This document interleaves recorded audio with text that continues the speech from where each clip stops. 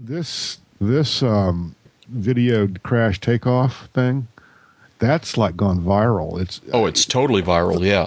One of the local stations in D.C. apparently ran the video this evening.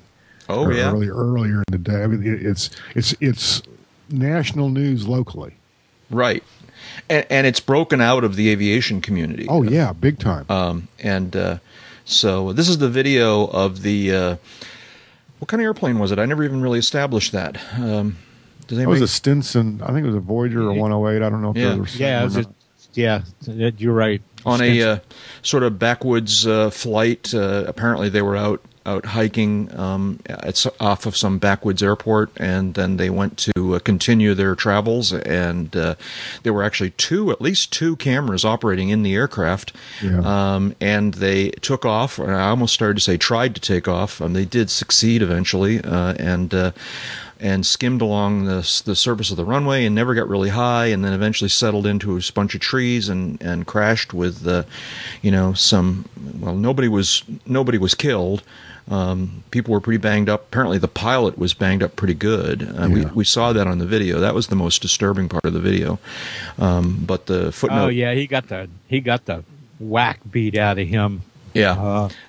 Now, according to the notes on the video, he did quote unquote recover. He's okay, but he got beat up pretty good.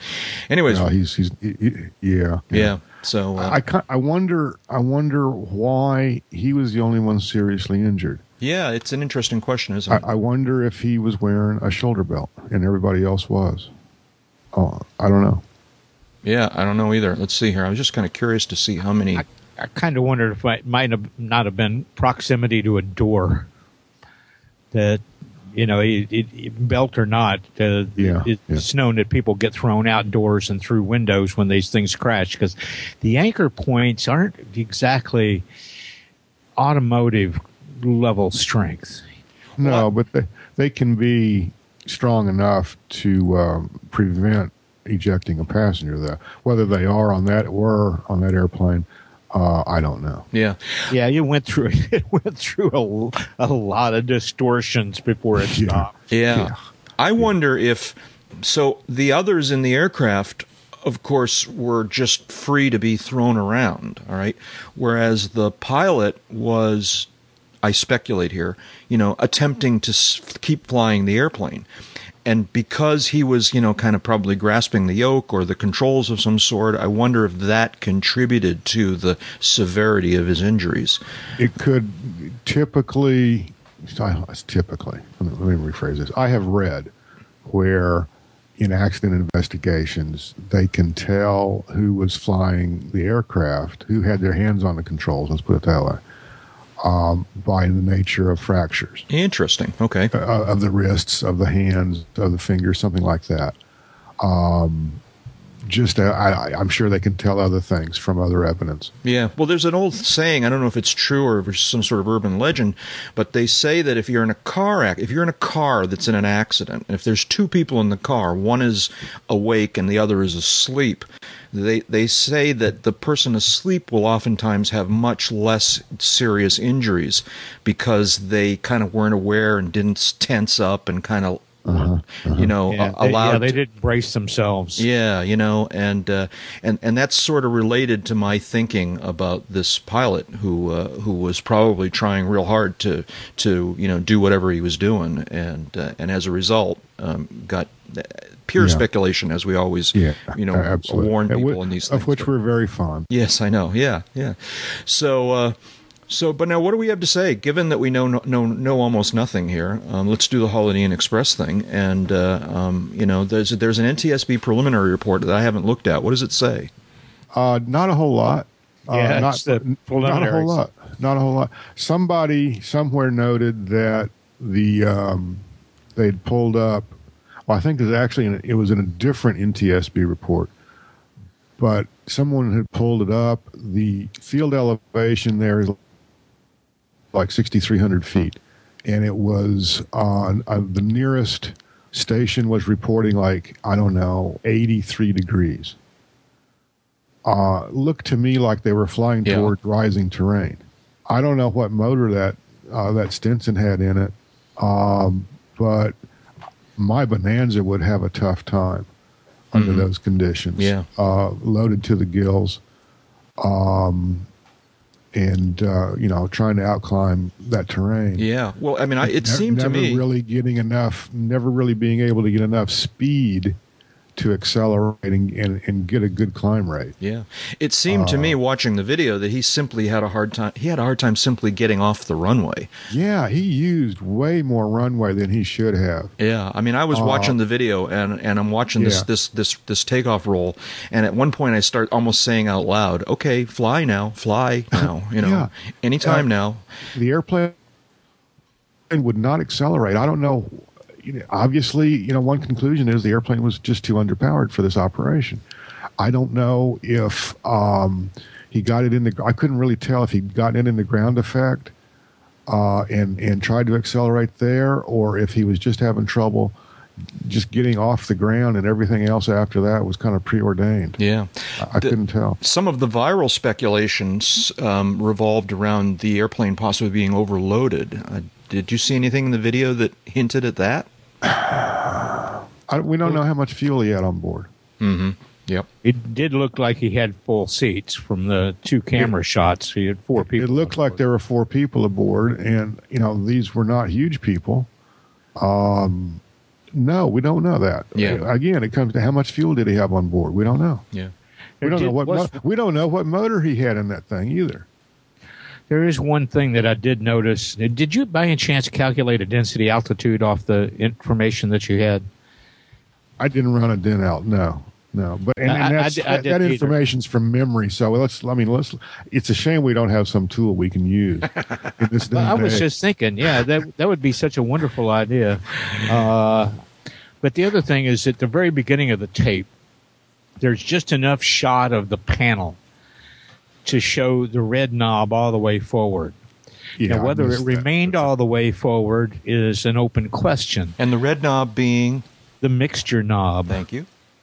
The mixture knob, the knob that you would, under normal circumstances, at least the way my primary CFI taught me, you would lean the airplane on the ground during run-up. This has been a thing for you all along, David. You think this is that people maybe aren't trained properly in this regard. Am I right?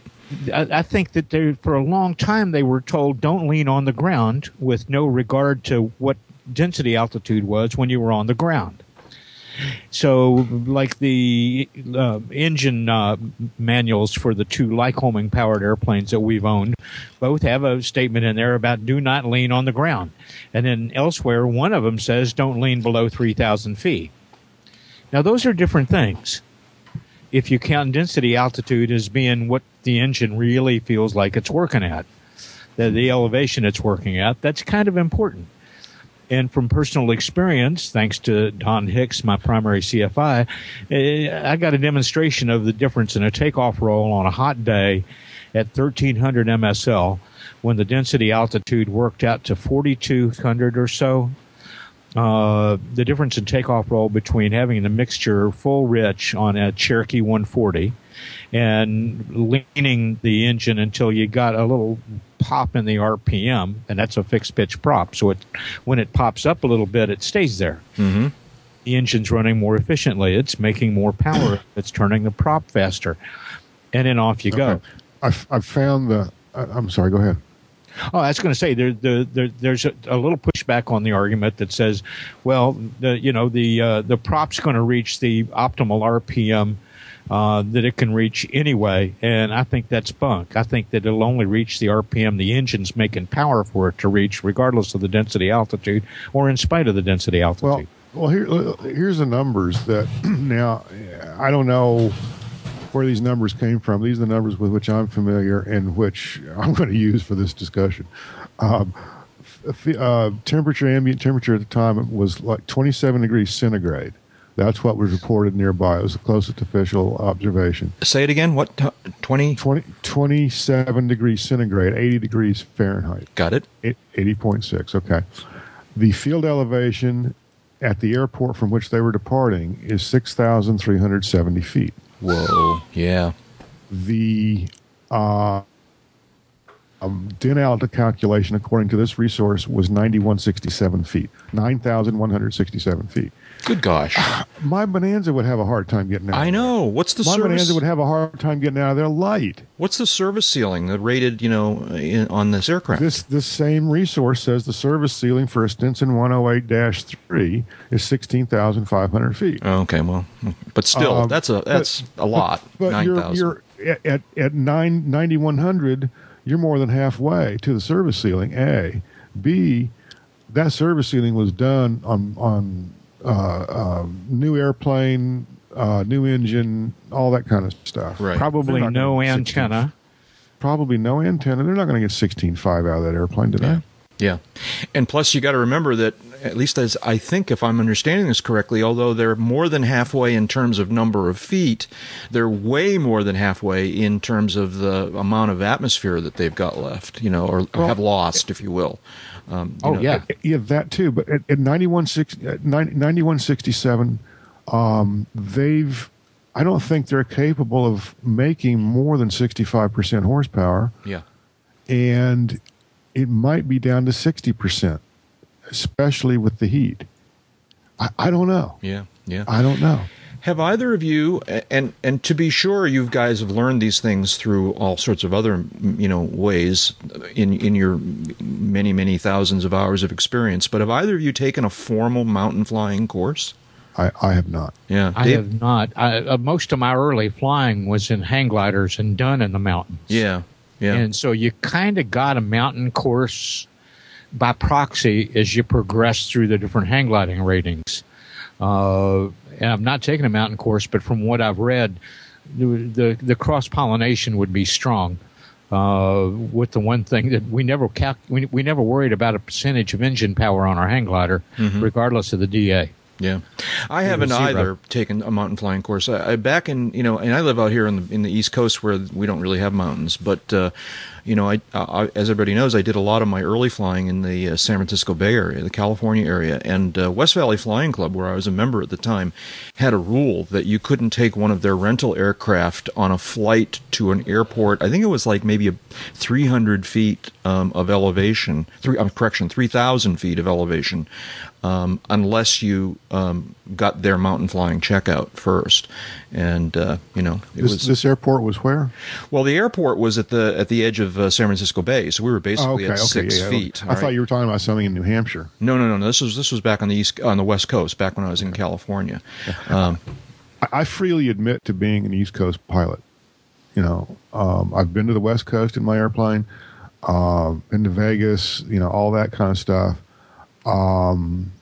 But I usually go north and south or east and west, and it's rare that I'll cross the Mississippi, but I've done it quite a bit lately. So right, yeah. I don't have to worry too much about mountains. I think I think 6,500 feet will buy you anything, east of the Mississippi. Yeah. So not that we don't have mountain conditions out here, but it's not where these folks were. But yeah, go ahead, David. You don't even have to be in the mountains for this stuff to be of major relevance. Yeah, and I'll give you an example. Let's talk about Goodland, Kansas. Goodland, Kansas is out in the middle of the flats, baby. It's still an hour and a half drive to the foothills of the Rockies going westbound. But it's, way over 3,000. I think 3,200, 3,800 feet MSL there, which means that on a nice August day, when it's 85 degrees on the ramp, you're going to need mountain-type performance to be climbing out of ground effect. It just is what it is. When you start out with less than 75% power on takeoff roll, right, you're automatically facing some handicaps in how many miles you'll travel per 100 foot of climb, what your climb rate's going to be. What it would take to clear an object, the dangers of turning too steeply when you're at that kind of high density altitude and without the power to climb assertively.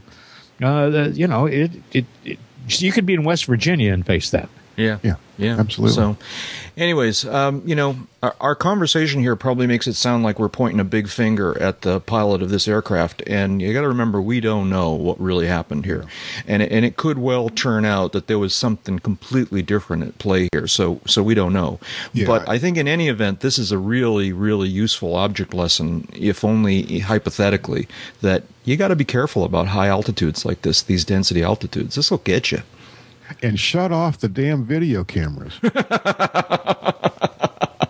Yeah, or not. I was thinking that ought to be those two pieces of footage from those cameras edited together like that should be a part of every DVD online and paper-based private pilot and commercial pilot flight package, instruction package, because it's classic there. And I don't know about you guys, but didn't it look to you through the camera like the terrain was rising out ahead of the airplane? Yeah, I said that early on in this conversation. Definitely, they were flying towards rising terrain. He didn't have any choice.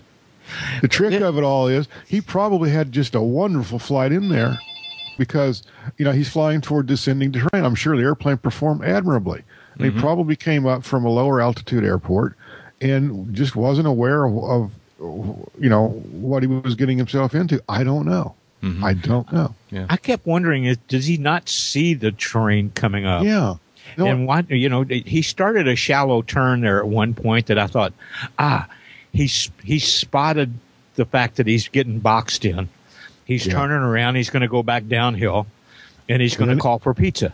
And then he leveled out again, and you're like, he was just dodging a tree. And at that point, I'm going, if he doesn't make a new decision soon, the terrain, he doesn't have to. All he has to do is not climb as fast as the terrain, and eventually the tree will reach up and grab you. Yeah. Well, so it's just. We don't want to. I think we've gone about as far as we want to go in terms of trying to figure out, speculate on what really happened. I'm really glad everybody came out of that intact. Seriously. Yeah. And thank you for leaving the camera on, because it's proving useful observing and theorizing material for many, many thousands of us. Yeah. No, in all seriousness, Dave's absolutely right. It's a great lesson for anyone who flies personal airplanes. We don't know anything about the airplane. We don't know anything about the pilot. He may have been the ace of the base in all ways. I don't know. Yeah, time will tell. But even thinking about what it maybe looks like is a good lesson. Whether or not that's what happened there, it could happen, and you don't want it to happen to you. That can be kind of deceptive, depending on the attitude of the airplane, the way the cowl slopes away, how high or low you sit in the seat. You can get a little bit of an illusion of the airplane's. If you're seeing climb on the VSI, and you're looking out at the rising terrain, it can very well appear to you that you're climbing faster than the terrain until it's no longer, true. Yeah. That's why they make these little scopy things to give the pilots by to tell whether that cloud out there 10 miles away is something they're going to overfly or penetrate. Yeah, right. Yeah. So, anyways, I'm sure we're going to return to this one. We'll follow up on this when we learn a little bit more about what actually happened. But as a final note, though, we definitely hope everyone is going to be okay. Yeah, it looks like they are. It looks like only the pilot flying was the one who was banged up the worst, and the notes we saw was that he's okay, and we certainly wish him well in that regard, in all regards, but certainly in a medical way, we wish him well. Yeah, in all instances. Yeah, and we'll return to this when we know a little bit more, and we can talk about it. Because as fun as it is to talk about it, through our asses, we really don't know nothing. Yeah, right. Yeah, so there you go. And on that note, welcome, folks, to episode. Welcome, folks, to episode 302 of Uncontrolled Airspace, the General Aviation Podcast. Clear.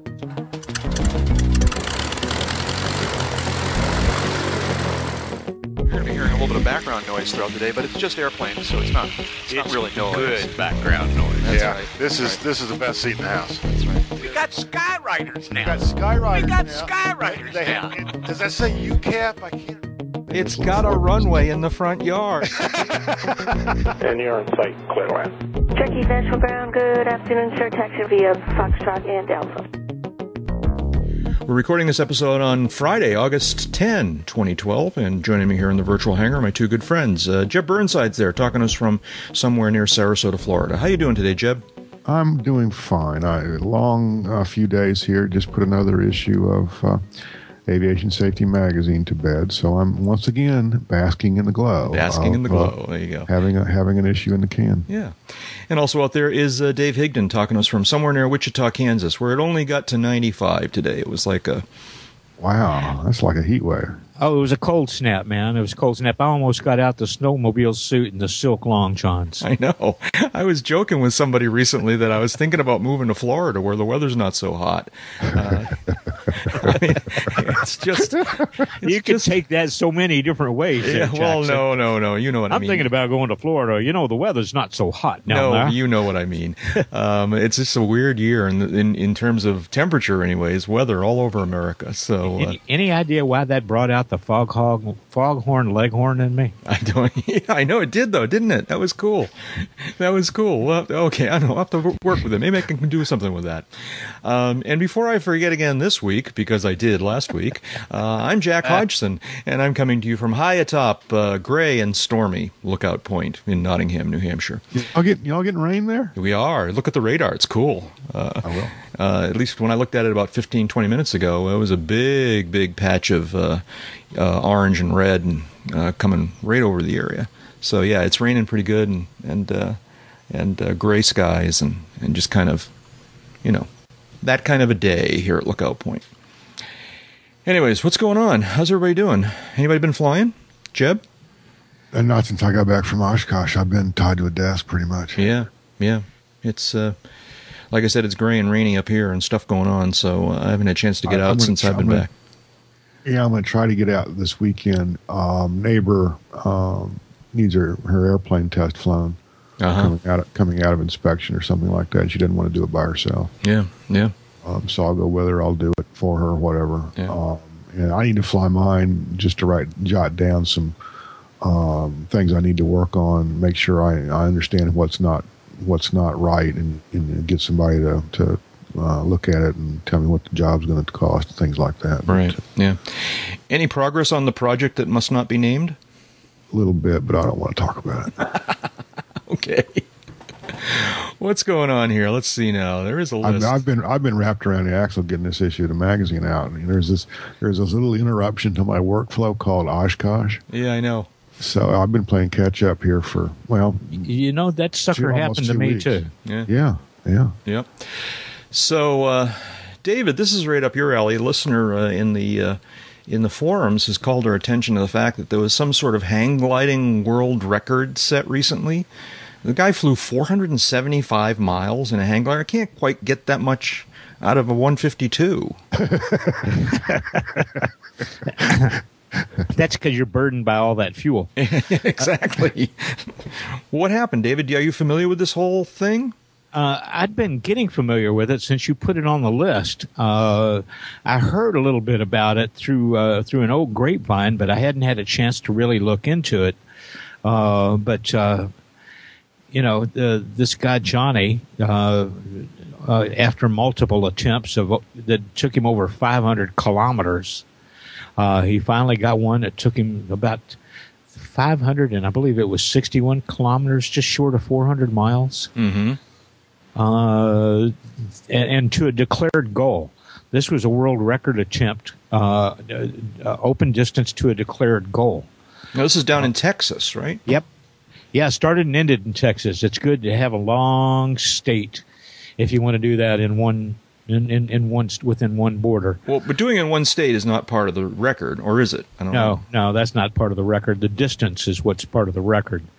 Yeah. And on the link that you included, there's a map from a spot tracking service that shows the guy's reporting points, and that's after it inadvertently cropped off the first 10 or 12 back to Zapata, Texas, at the top of Falcon Lake, which is just barely inside Texas. If you took a hard left turn there, you'd be in Mexico.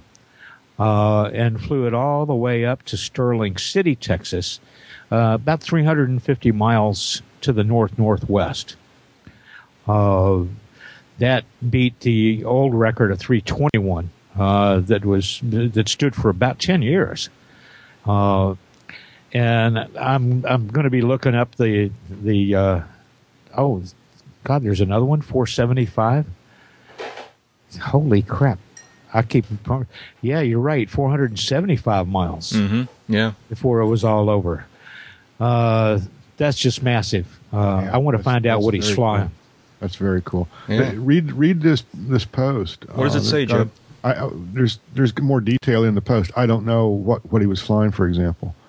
But yeah, that's heavy duty. Yeah. So I mean, that's massive for flying sailplanes. And sailplane records are more than double that. Yeah. But Jiminy Christmas. Now, I read in one of the pieces 12, 13 hours in a hang glider. Yeah, I read in one of his pieces that he actually, the thing that forced him to the ground was that the batteries ran out on his electronics. Yeah. And, so it's pretty interesting stuff. I can't, it's not my kind of flying, but it's very impressive. I mean, and presumably this is, well, I don't know, maybe obviously, this is thermaling, David? That's how he's staying aloft? Yeah, they're basically chasing lift along a long system line that, if it's strong enough and goes high enough, you can just kind of run along the edge of that puppy like these guys did for hundreds of miles. And you might even see them when you're out flying. You might be above them, but there'll be pronounced lines of cumulus cloud popcorns. And we'd call those things streets, cloud streets. I've heard that term. And stay under the cloud street or just upwind of it. You could be pretty well assured of picking up whatever lift was being generated out there and riding it for as long as it lasted, or as long as you lasted, whichever came first. And these guys are flying some of the most tech flex wing gliders on the market right now. One of them's a Moyes. That's one of the oldest names in hang gliding from Australia. The other fellow that's in on this was flying a Wills wing. Wills is one of the oldest names in the business, going all the way back into the 70s. A lot of carbon fiber in these wings. If you look at some of the pictures, you'll notice that they don't have top posts or top wires, which were standard only to carry the negative loads when the wing unloads, like when it's sitting on the ground.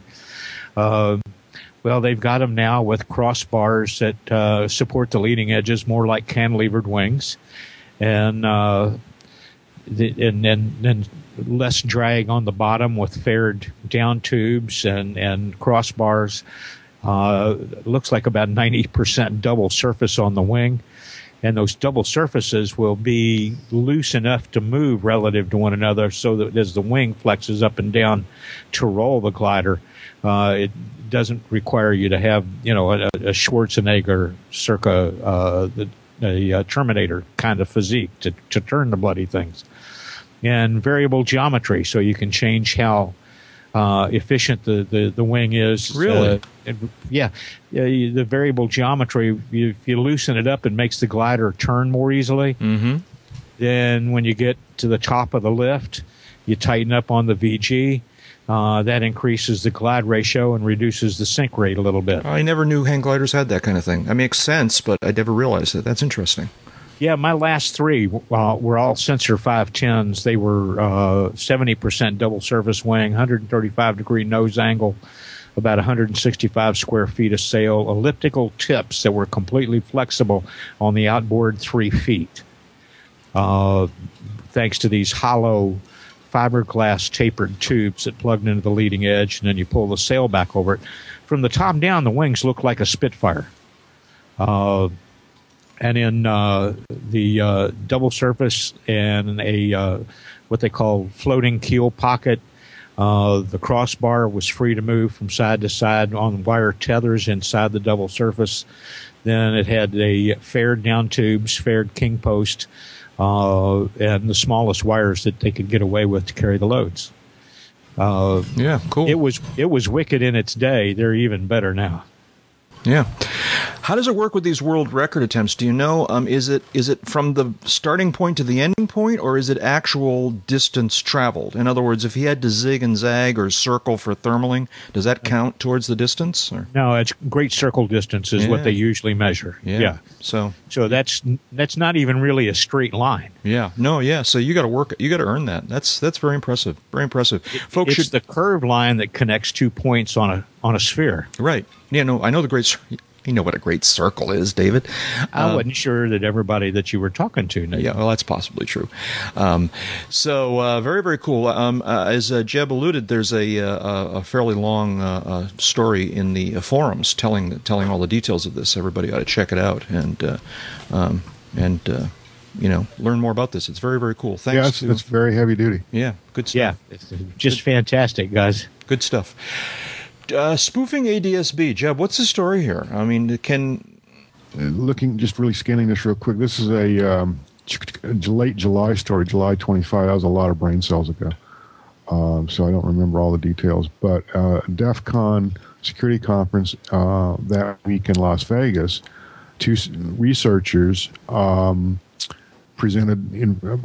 a presentation, presented a paper, whatever, how ADSB can be spoofed or at least tricked in some ways, where there are transmitters transmitting data, bogus data, on the appropriate frequencies, and the receiving equipment gets overloaded. It's kind of like a distributed denial of service attack. Mm-hmm. Yeah.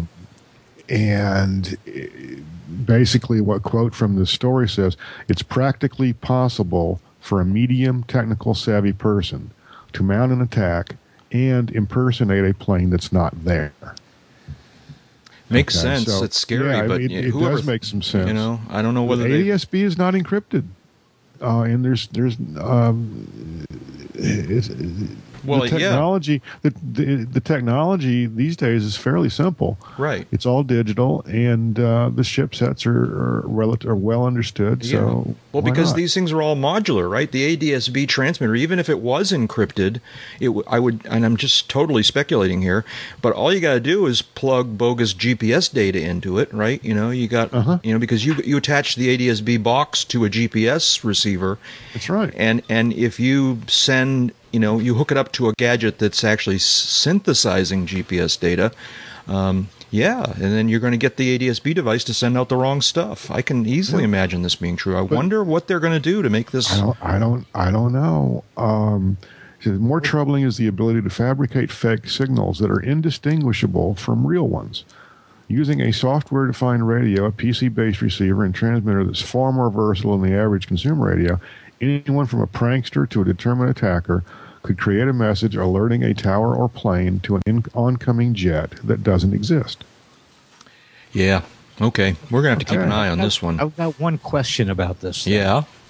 I know that Mode S transponders, and I thought the 978 UAT units, that's a transponder receiver package. The Mode S works on 1040. All had a distinct code, an identity code assigned to them that had to be registered when it was purchased and installed in the aircraft. And that Mode S lets the air traffic control people, even right now using radar, know that airplane is, not only what that airplane is, but the address. They can find the address of the owner. There's all this information packed in with that identity code that's embedded in the extended squitter of the 1090 Mode S transponder. Wouldn't they have to mimic that also? I'm not saying that's not possible, but wouldn't they have to at least be able to access that and mimic some valid identity code for this to work? Let's say that they do. Let's need to mimic some or transmit some ICAO aircraft code. I think that's close to the official term for that code. Yeah, but the FAA, the ADSB receivers on the ground cannot be checking that number against a known database. I don't think they can do that in real. I don't think they can do that in real time. Maybe they can. I don't know. I thought they did. That was part of the way that, you get a squawk number. So what difference does it make? Make up a number. Well, if it's not part of the software system, if it doesn't match up, right? But I'm saying it can be rejected by the air traffic control facility. The guy doing the spoofing, he can just spoof a real code. That's what I'm asking about. Yeah, I don't know, and I can see where you all of a sudden have, let's say there's one inbound legit aircraft, okay, and you grab the ADS transmission data from it, use its code, and transmit that from 100 different transmitters all at the same time. Yeah, you may. That's when the jig is up. Right, but it seems to me that equally or even more disturbing than the idea that you might overload the system and then kind of block. Because if the system got that loaded down, you could put in, alarms, so at least you knew something was going wrong, and you go into some other mode, but the real scary scenario for me is that what's that? Just some other mode called radar. Yeah, no, I know, right. But the scary scenario for me would be not that you overload the system with too many signals, but that you just invent one signal that's doing a particular thing in such a way to cause, some mischief, and I use that term, you know what I mean, right? Yeah. Because I think 100,000 new targets suddenly appearing is going to cause something to trip off. Yeah, and that would be a bad thing, but at least would be a terrible thing. You'd know something. You'd know you have to react to it. So, anyways, long story short, I gotta figure. Well, if nothing else, there's going to be an answer. They're going to the ADSB folks are going to say, "Oh no, this is not a problem because." Well, while we're talking about this, let's see if there has been any kind of a response, because we're just seeing this one article. Yeah. Well, while you're looking, I was looking at the publication date on this, which is a couple of weeks ago when we were all at Oshkosh, July 25. I think, where has Forbes been? This has been debated recurringly for 4 or 5 years now. This isn't a new. Nobody just discovered that this spoofing thing is there. I mean, I'm sorry. I just found the Wired threat level story on this. Yeah, what's it say? Here's the head. Are you ready for the head? Yeah. Air traffic controllers picked the wrong week to quit using radar.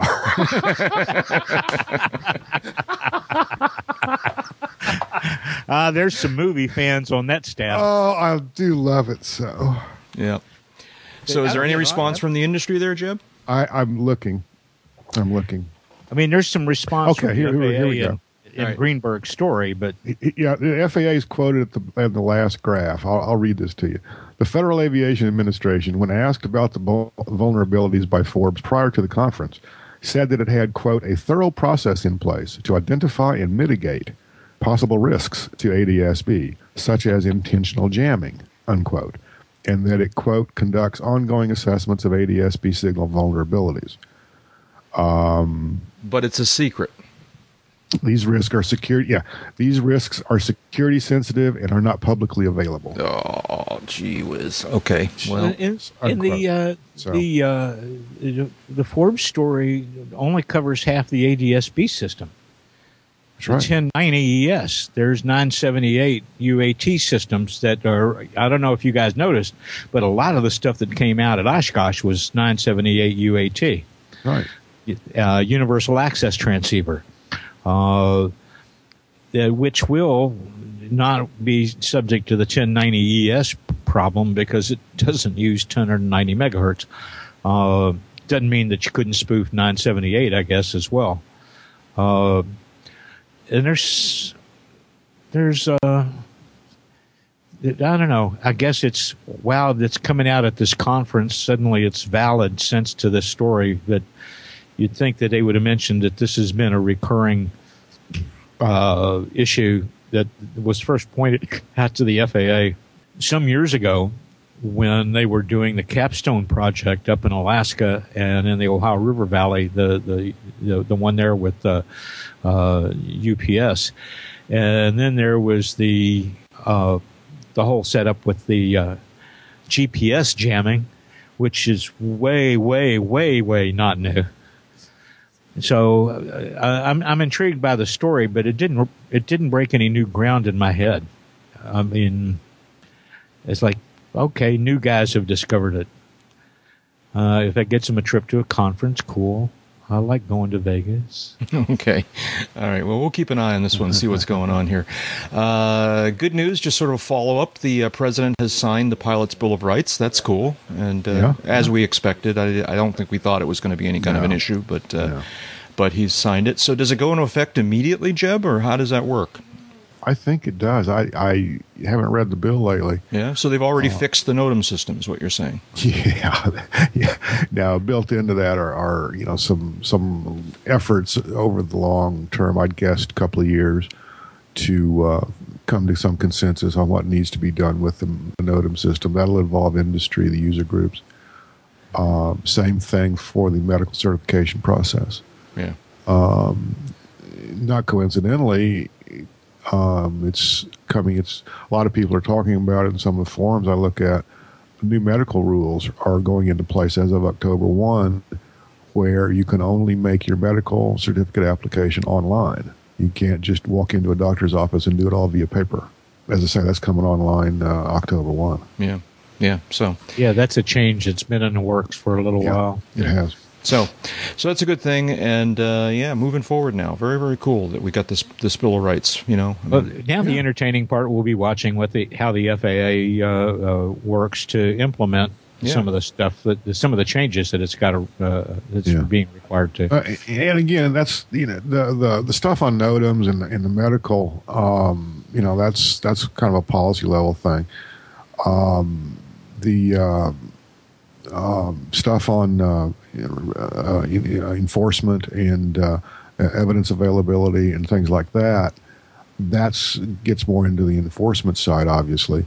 And the way I read the bill, I mean, it made an immediate change to the underlying statute, and it wasn't, on such and such a date, the FAA will do X, Y, or Z. It was more a matter of effective with enactment. This statutory language changes, and the FAA shall do this. It'll take a while for all that to filter down through the system, for some test cases, quote unquote, to go through. A couple more years. Yeah, it's cool.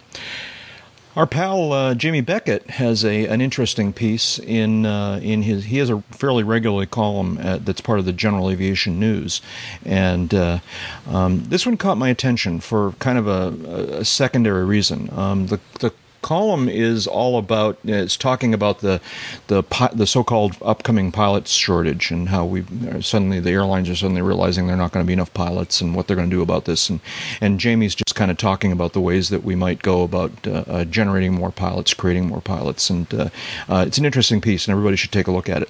The part that caught my attention is that his lead, and in fact the headline of the whole piece, is how to fill a hangar.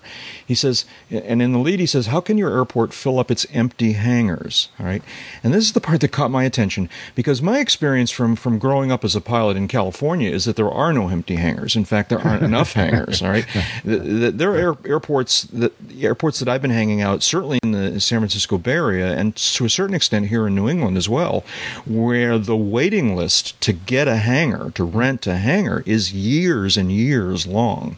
Sure. And people we all know airports that are in trouble because they're just not getting the business. They don't have enough people supporting them.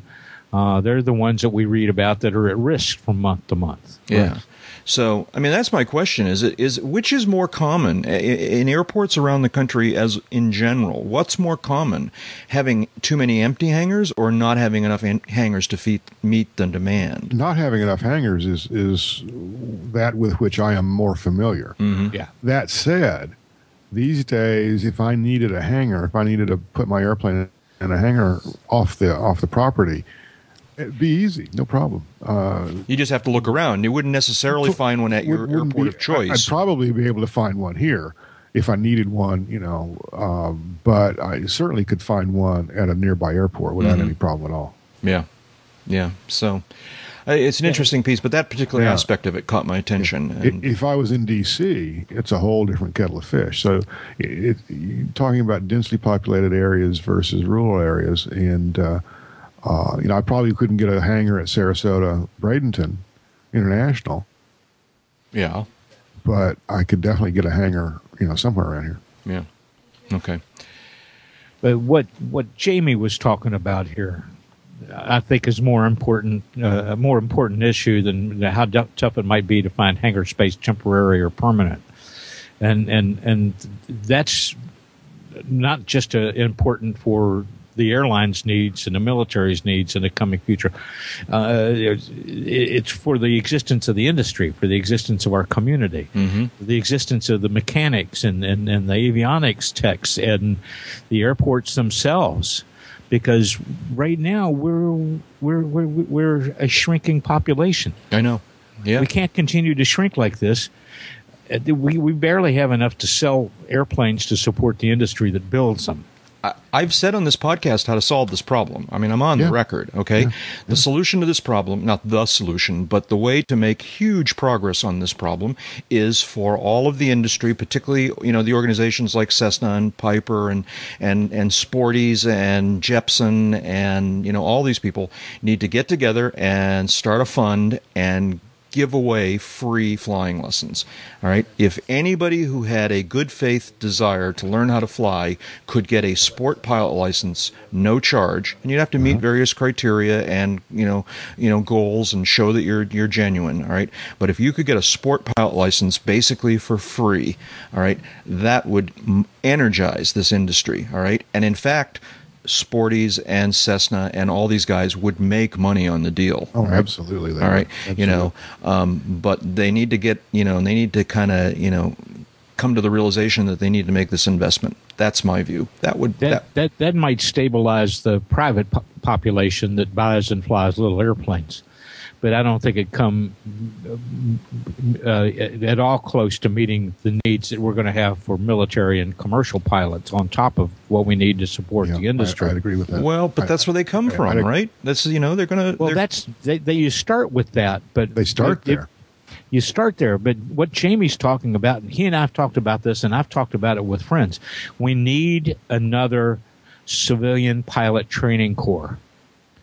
The Civilian Pilot Training Corps is what Jamie's talking about in here, where 1937, the Roosevelt administration and the folks at the War Department recognized that what was going on in Europe was going to have global implications, and if they were going to compete, if we were going to survive as a country, we were going to need a major growth in military infrastructure, pilots probably being the most labor-intensive to train and get on the job.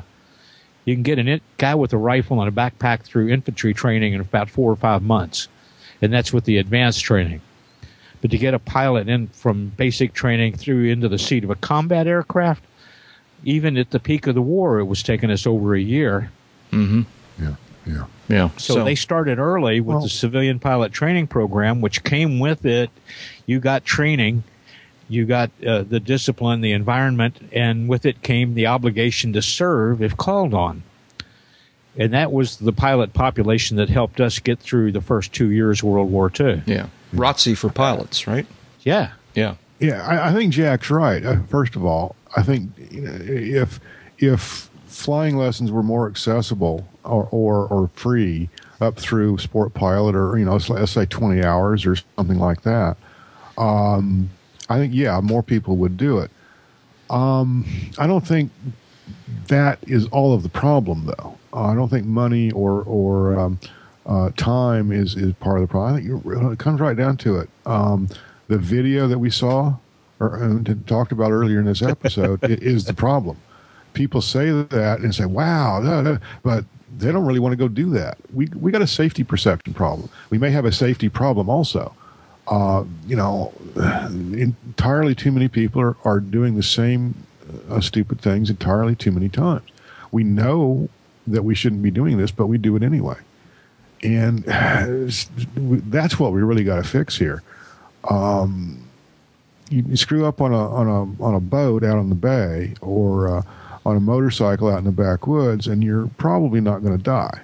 Screw up in an airplane, and the consequences are a little bit graver. Mm-hmm. Yeah, that's what I think ultimately has a lot of people scared off. Until we can lick what is perceived and what is, I would guess, probably a safety problem. You look at the record; we're not improving our safety. But you're right. You add a third dimension to the mode of transportation, and you take on a whole bunch of risks that don't exist otherwise, whether it's airplanes or submarines. Yeah, and I'm not saying that personal planes are unsafe. I'm saying they're a little bit more risky than some other endeavors that people engage in without nearly the consequences. Yeah. So we until we can hit the safety issue, I think, or the safety perception, I think we're stuck. Sorry. Maybe. Well, the industry's been knocking around and nibbling at the edges of this for 20, 25 years now. There was the Be a Pilot and Learn to Fly. The EAA's Young Eagles programs put a lot of kids through their first flights, and there's been, measurable response to that, it seems. And now they've got the Eagle Flight thing to try to do the same thing with folks above the Young Eagles cutoff age, guys our age and younger. But I think Jack might be onto something here. If you could get flying lessons in exchange for some kind of work, some kind of service, some kind of trade out. It's called money. Well, other than that, because right now it's to generate the kind of numbers that we need. I think people are scared to spend money on something that's that avocational and not vocational. Well, it's certainly, the overall economic situation hasn't helped general aviation. There's people have a lot less spending money, shall we say. Okay, I get that. But, we're talking about the same structural problems that this industry's had 50, 60 years. I agree with you. And back in the day of the Learn to Fly girls, Gamma members would supply the Learn to Fly girls with a loaner airplane, and they'd fly around the country and do programs in cities like... You keep talking about the... Yeah, he does have a thing with girls these. Flying around the country. He does have a thing with that, yeah. It did a lot to bring people into the fold who only knew grapevine stuff about it. Now, also, what really helped was the investment tax credit for buying an airplane. Well, that plus we didn't have the internet like we do now, so it's not hard to get information about airplanes these days. Yeah. But you still got to get off the internet to go to the airport to experience the real thing. That's exactly right. Yeah. So, anyways. Moving on, we have the UCAP Echo clip of the week here. For those who are a little behind the curve here, we've introduced a new part of the UCAP world, which is a portion of the website where we have a browsable, searchable archive of the best of uncontrolled airspace over the years, as well as some other aviation podcasts. And this week, I want to call attention to a couple of clips that we've just recently added. We're into adding clips right now from the very earliest days and from the first 6 months of uncontrolled airspace. The first time we went to Sun and Fun, we did a couple of episodes from the Sun and Fun fly-in with our friend Dave Schellbetter at Sun and Fun Radio, and two of the guests that we had on those episodes were someone who's become my pal, wasn't at the time, but was you guys' pal for a long time. Barry Valentine was on the podcast, and he was a very interesting visitor and talked with us about some interesting things. And also Dale Klapmeyer of Cirrus Aircraft visited our virtual hangar there at Sun and Fun back in 2007. And it's very interesting to listen now, years later, to the interview with Dale Klapmeyer. Back then, Cirrus was still very, very strong, and it's kind of come a ways since then with its financial problems and its ultimate sale to the Chinese organization, and with Alan Klapmeyer, one of the founding brothers, leaving the company. But back then, that was all in the future, and Cirrus was one of the shining examples of the GA industry.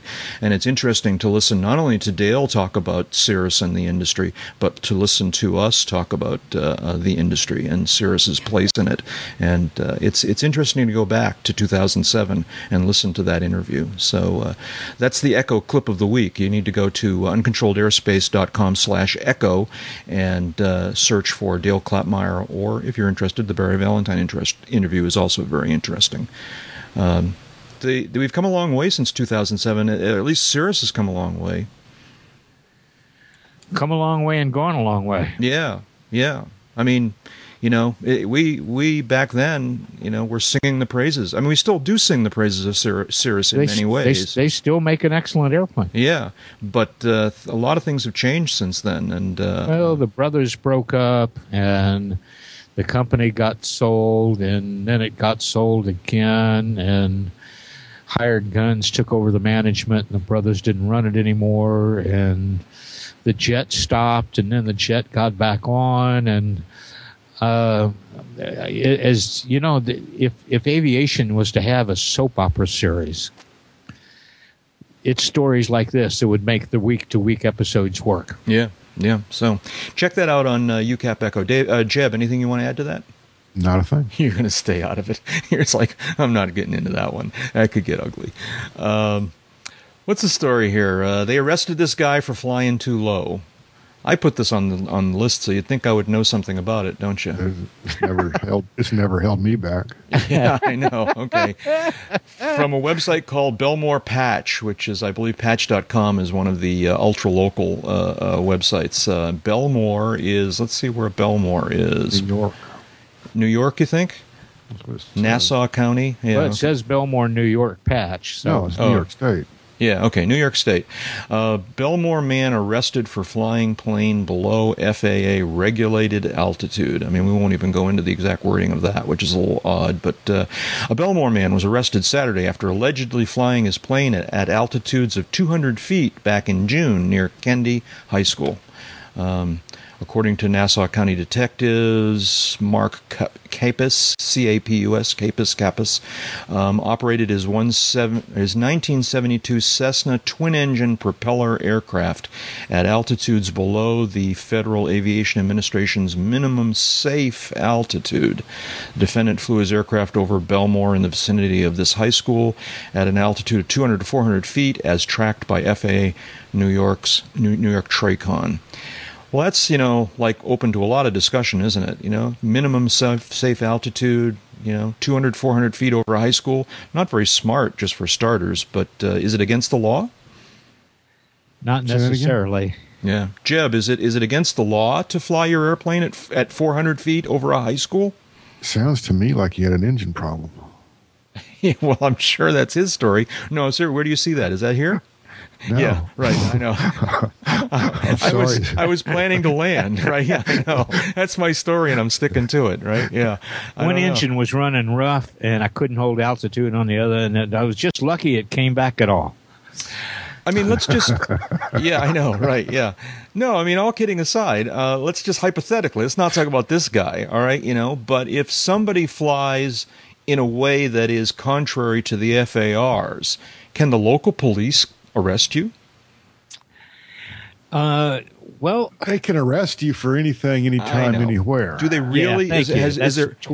Yeah, is there any precedent here? Do they have jurisdiction in this kind of thing? They don't have jurisdiction, but they can arrest for suspicion or whatever they want to do. Again, anybody can be arrested for anything, anytime. Right. They're not going to be able to make any charges stick. What are they going to charge you with? Unauthorized low flying? Well, they don't have that authority. He was charged with reckless endangerment. Well, that's okay, and maybe he's guilty of that. I don't know. They can't charge him for violating an FAR because they don't enforce the FARs. Right, and 200 to 400 feet as with so many things in the FARs is an it depends answer. Well, yeah. If he's far enough away laterally and he's not flying over a congested area, which some will say, well, he was flying over part of a city. It's all congested. No, it's not necessarily. You can fly along the river here in Wichita, and directly below you is definitely not congested area. You're going to have a hard time maintaining 1,000 feet away from anything left and right, but that's another issue. That's where he may not have violated a FARS. Flying in the vicinity of high school, what's the vicinity? 1,000 feet, 2,000 feet, 20 feet?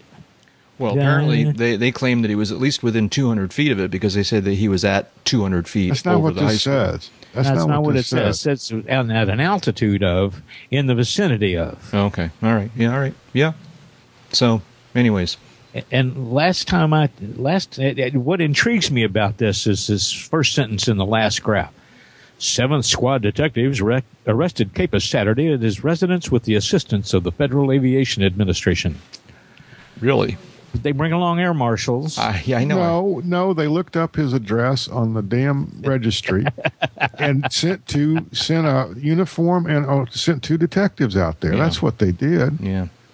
Is this a trend? It seems like more and more people are getting in criminal problems because they've flown an airplane in a particular way. I don't think so. Are we just hearing about it more, or I think we're hearing about it more, and it makes news more for some reason. Yeah. Okay. It's a bad thing to do, nonetheless. Yeah. Leave the enforcement of aviation regulations to the aviation regulation enforcers at the FAA, which means maybe they will. Well, Yeah. I can think of a lot of ways that I could use my airplane to recklessly endanger someone. Yeah. I don't know, crank it up, taxi it around, aim it at people, whatever. There's all kinds of stuff I could do. I don't know if the guy's guilty or innocent from the story. 400 feet in the vicinity. Well, what else is in the vicinity? If he's 2,000 feet laterally, and there's nothing else there, then 400 feet is just as good as 500 feet, and he's golden. Yeah.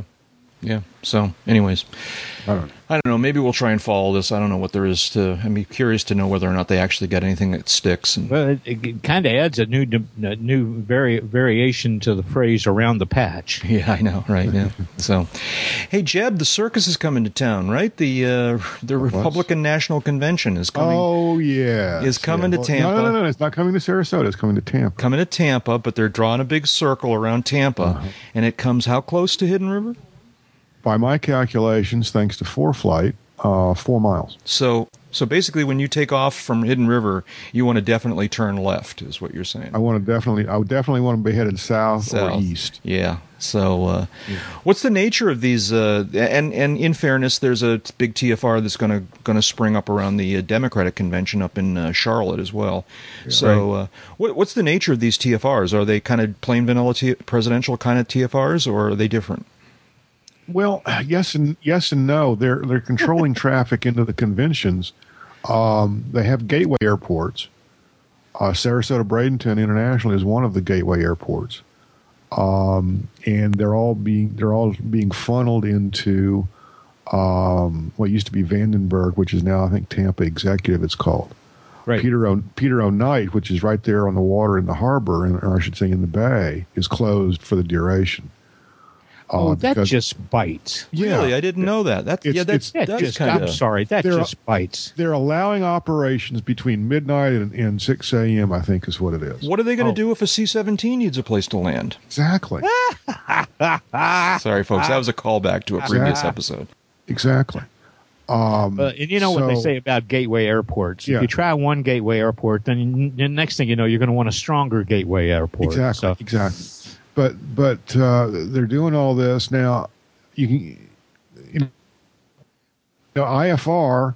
Well, I'm sorry. There's a 10 nautical mile ring, I think it is, around the convention center, into which nothing but law enforcement and aeromedical is allowed, or something like that. And that will probably include Tampa International for a period of time. I don't know. The whole thing is a mess. I don't have any intention of going in that direction. I tried to, share this, with some local pilots, and we'll see what happens. But now, you said something a minute ago. I'm just waiting for the Black Hawk to land in my front yard. Yeah, well, you never know, right? Especially your front yard. Tell him to bring a sling. Oh yeah, no, David. No, Jeb, you said something a minute ago that I want to follow up on here. You sort of started to describe this TFR as more for the purpose of managing the increased traffic that was going to result, as opposed to security. Is that what you were saying, or? I don't remember saying that. I guess maybe I misunderstood. This TFR is not designed to manage traffic. This is not a special traffic management program. This is all about keeping people out. Although the FAA may put into place a special traffic management program or an STMP, I don't know. But this is not that program. Okay. All right, then. But the fact that you got to clear yourself and your passengers at a gateway airport kind of sets up a flow control all of its own. Uh-huh. Yeah. Okay. Well, I'm sure some good stories are going to come out of both of these TFRs, so we'll follow up with that a little bit later on. Shout-outs. What do we got here? It's getting to be And that I was time. planning on trying to set a world record hang gliding from Key West up to Tallahassee, but I guess I'm not going to do that. That would be so Not awesome. that week. If someone would bust one of these TFRs in a hang glider, that would be great. Anyways, shout-outs. Who's got a shout-out? There's a whole bunch. I don't know. These are all mine. David, you go first. I got it. Oh! Andrew Blanchard, longtime listener, big fan of the podcast, had a birthday just a couple of weeks ago. Well, in the last couple of weeks, and was supposed to have been taking his check ride on his birthday, but you know how things happen, and instead he had to pass his check ride a couple of days later. But Andrew's one of our latest success stories. Tickled silly for you, man. Congratulations. Yeah, very, very cool. Congratulations. I've got two here. Let's see. First of all, just a quick shout out to all my pals at Nashua Airport here in Nashua, New Hampshire, where by the time you listen to this on Monday, the 13th, the only runway at Nashua will close for almost 2 weeks as they transition over from the old runway to the new one that they have been building for for 6 or 8 months now. And I get my friends at Nashua are kind of two minds. It's like, oh, cool, we're going to get a new runway, but we're going to be shut down for 2 weeks at the end of the summer, which kind of is a drag. I'm looking forward to the mandatory "there's still X's on the runway" senatorial ribbon cutting. Yeah, that's going to happen, right? Yeah. So just a shout out to my pals at Nashua Airport who are going to go through this kind of different kind of aviation experience. They're all being relocated. Most everybody who cares is moving their airplanes to other airports around the area so that they can continue to fly during these 2 weeks. And smartly, a number of airports are being very, very clever about, kind of saying no tie-down fees, no hangar fees, come on up here. Particularly Manchester, New Hampshire is trying to rebuild its GA, activities. And good for them. Yeah, and so they're saying, no charge, come on up and keep your airplane here in the hopes that some of these people will say, it's kind of cool to fly out of Manchester, we're going to stay, and so the market system is at work here. We'll see whether or not it has any real effect. But Nashua's about to have a cool new big longer. I think it's a little wider, a little bit more clear of the taxiway runway, and I think it's a little thicker too. Yeah, and it's the whole intent here is to be able to service a bigger kind of state of the art class of business jet, and so they're doing that. Yeah, it's not just a matter of length and width, but if you want to get over a certain type of aircraft category, you gotta be thick as a brick, Yeah, and regional jets and all that stuff too. Yeah, exactly. Well, yeah, and I'm not sure if they want airlines. There's no airlines now, and that's what this is all about. It's all about RJs. You think it is? Yeah. I've never heard anybody say that, but you may be right. Well, remember that there's a lot of business aircraft that are in the same size and weight category as a CRJ. Exactly. Conveniently so. Conveniently so. That's correct. Yeah. So I have one other shout out, but Jeb, do you have something? No, go ahead. Okay. I saved this one to last because it's way cool, all right? As we say here in New England, wicked way cool. And that is that our pal and fellow aviation podcaster Steve Tupper has done it again, all right? Steve Tupper has managed to become, and deservedly so, I don't mean to make this sound like it's not deserving, he is now a member of the Tuskegee Airmen National Historical Museum's air show team. They have a 3-ship air show team of TG-7A motor gliders that do demonstration flights at air shows around the country. And Steve is now, let's see now, he's actually got his where did I put this here? Let's see. He is Tuskegee 3. Steve Dogbag Tupper, and on Facebag he's published a picture of his patch now, and that is very cool. And just the other weekend he flew his first air show with the team up in Michigan, and apparently they're in the process now of trying. There's another one there. This is an air show team that does not do an awful lot of air shows throughout the year, but it does do a handful. And he thought originally that this one in Michigan would be the last one of the year, but there's another one that is in the making. I don't know if it's official yet. But if you're at all interested, go to Steve's, go to airspeed.com. Let's see now, the website is, what's his website? Airspeedonline.com is his website, or you could go to his Facebook pages and look for Steve Tupper. Yeah, neat looking little glider. It is. They were actually at AirVenture. I saw them at AirVenture. Took some pictures. They were out in the. They let you out to see things? Not very much, but a little bit. And so, anyways, we continue to be jealous and admiring and all these things of Steve's accomplishments. Really. And he I dare say no one is more excited about this than he is. He's really thrilled, cool. Understandably about the whole thing. So it should be. Yeah. So big congratulations, big shout out to Tuskegee 3, Steve Dogbag Tupper, who's the newest member. How do you get the dog bag? I'm not sure exactly. We'll have to get him to tell that story. I want to hear that story. That's been his code name for some time now. And although this being a more serious, sort of, fighter pilot-y-ish endeavor, apparently they were entitled to give him a brand new name, a name that's sort of official, but they've apparently embraced the Dogbag name, and so he's been calling himself Dogbag for some time now. As they say, if the foo, no, never mind. So congratulations, Steve. That's awesome. Yeah, that's very cool. Yeah. So anything else? Is that it? I was going to shout out to Ian Anderson on his 65th birthday. I've been listening to Jethro Tull all day, and it's just been awesome. It's a good aviation shout out.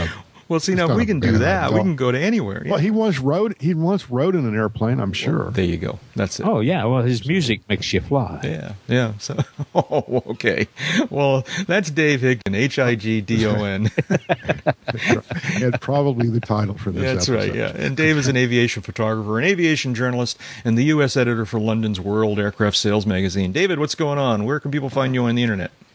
Oh, the avbuyer.com, aea.net, or play a little spin the wheel and Google Dave Higdon, and then remember, I'm not the golf writer or the theoretical physicist. Yeah. Anything new come out recently? I didn't mean to jump over this part, but anything new come out recently that you want people to look at? I think I mentioned last week the Pilot's Guide to Avionics from AEA. I'm going to encourage people to lean on that one for a little while because I know how much they like handing them out. Yeah, very cool. And Jeb Burnside is a freelance aviation writer and editor, serving as the editor-in-chief of Aviation Safety Magazine. Jeb, what are you up to? What's going on? What you been working on? I mentioned at the top of the episode, just another issue of Aviation Safety Magazine to bed. Our very own Dave Higdon had a piece in there on IFR planning tips. Also, you did. You did, yeah. Well, I put your name on it. Let's put it that way. So I guess I owe you a check. I don't know. Okay, and where can people find you on the internet, Jeb? Aviationsafetymagazine.com, jeburnside.com, avwebaea.net. Also, just Comanche Sue from the forums and a longtime listener and friend has an article in this month's issue about getting her glider add-on. Oh, excellent. Yeah, that'd be very cool. Very cool. And I'm Jack Hodgson. I'm a private pilot, a freelance writer, and a new media producer. You can check out my Kindle ebooks at amazon.com/author/Jack Hodgson. I've also been working a lot lately on the new UCAP Echo property that I've been talking about. You can learn more about that at uncontrolledairspace.com/Echo. And in general, learn more about me at jackhodgson.com and aroundthefield.net. Big thanks to Jeff Ward for creating our show notes and for all the other help that he gives us on the podcast. Thanks to Mike Morgan, Royce Earl, Jim Goldman, and to the many other listeners who have created the UCAP disclaimer clips. We are also very grateful for the financial support we receive from our listeners. For information on how you can make a donation to this podcast, see the Uncontrolled Airspace homepage and the box in the right-hand column labeled Tip Jar. Doesn't need to be very much, just $10 or $15 over the span of a year is a big, big help. And don't forget, you can visit with us all at the Uncontrolled Airspace website. You can check out Echo, you can read the blog, view the forums, check out the wiki, the aviation movies list, the new ratings webpage of fame, and more. All of that is at uncontrolledairspace.com. David, something you wanted to say? Live long. I mean, really long. Get all the airtime you can, because time spent flying is not subtracted from your lifespan. Bye-bye. And that's enough talking. Let's go flying. AMFFM. Easy for you to say. Yeah, uh-huh.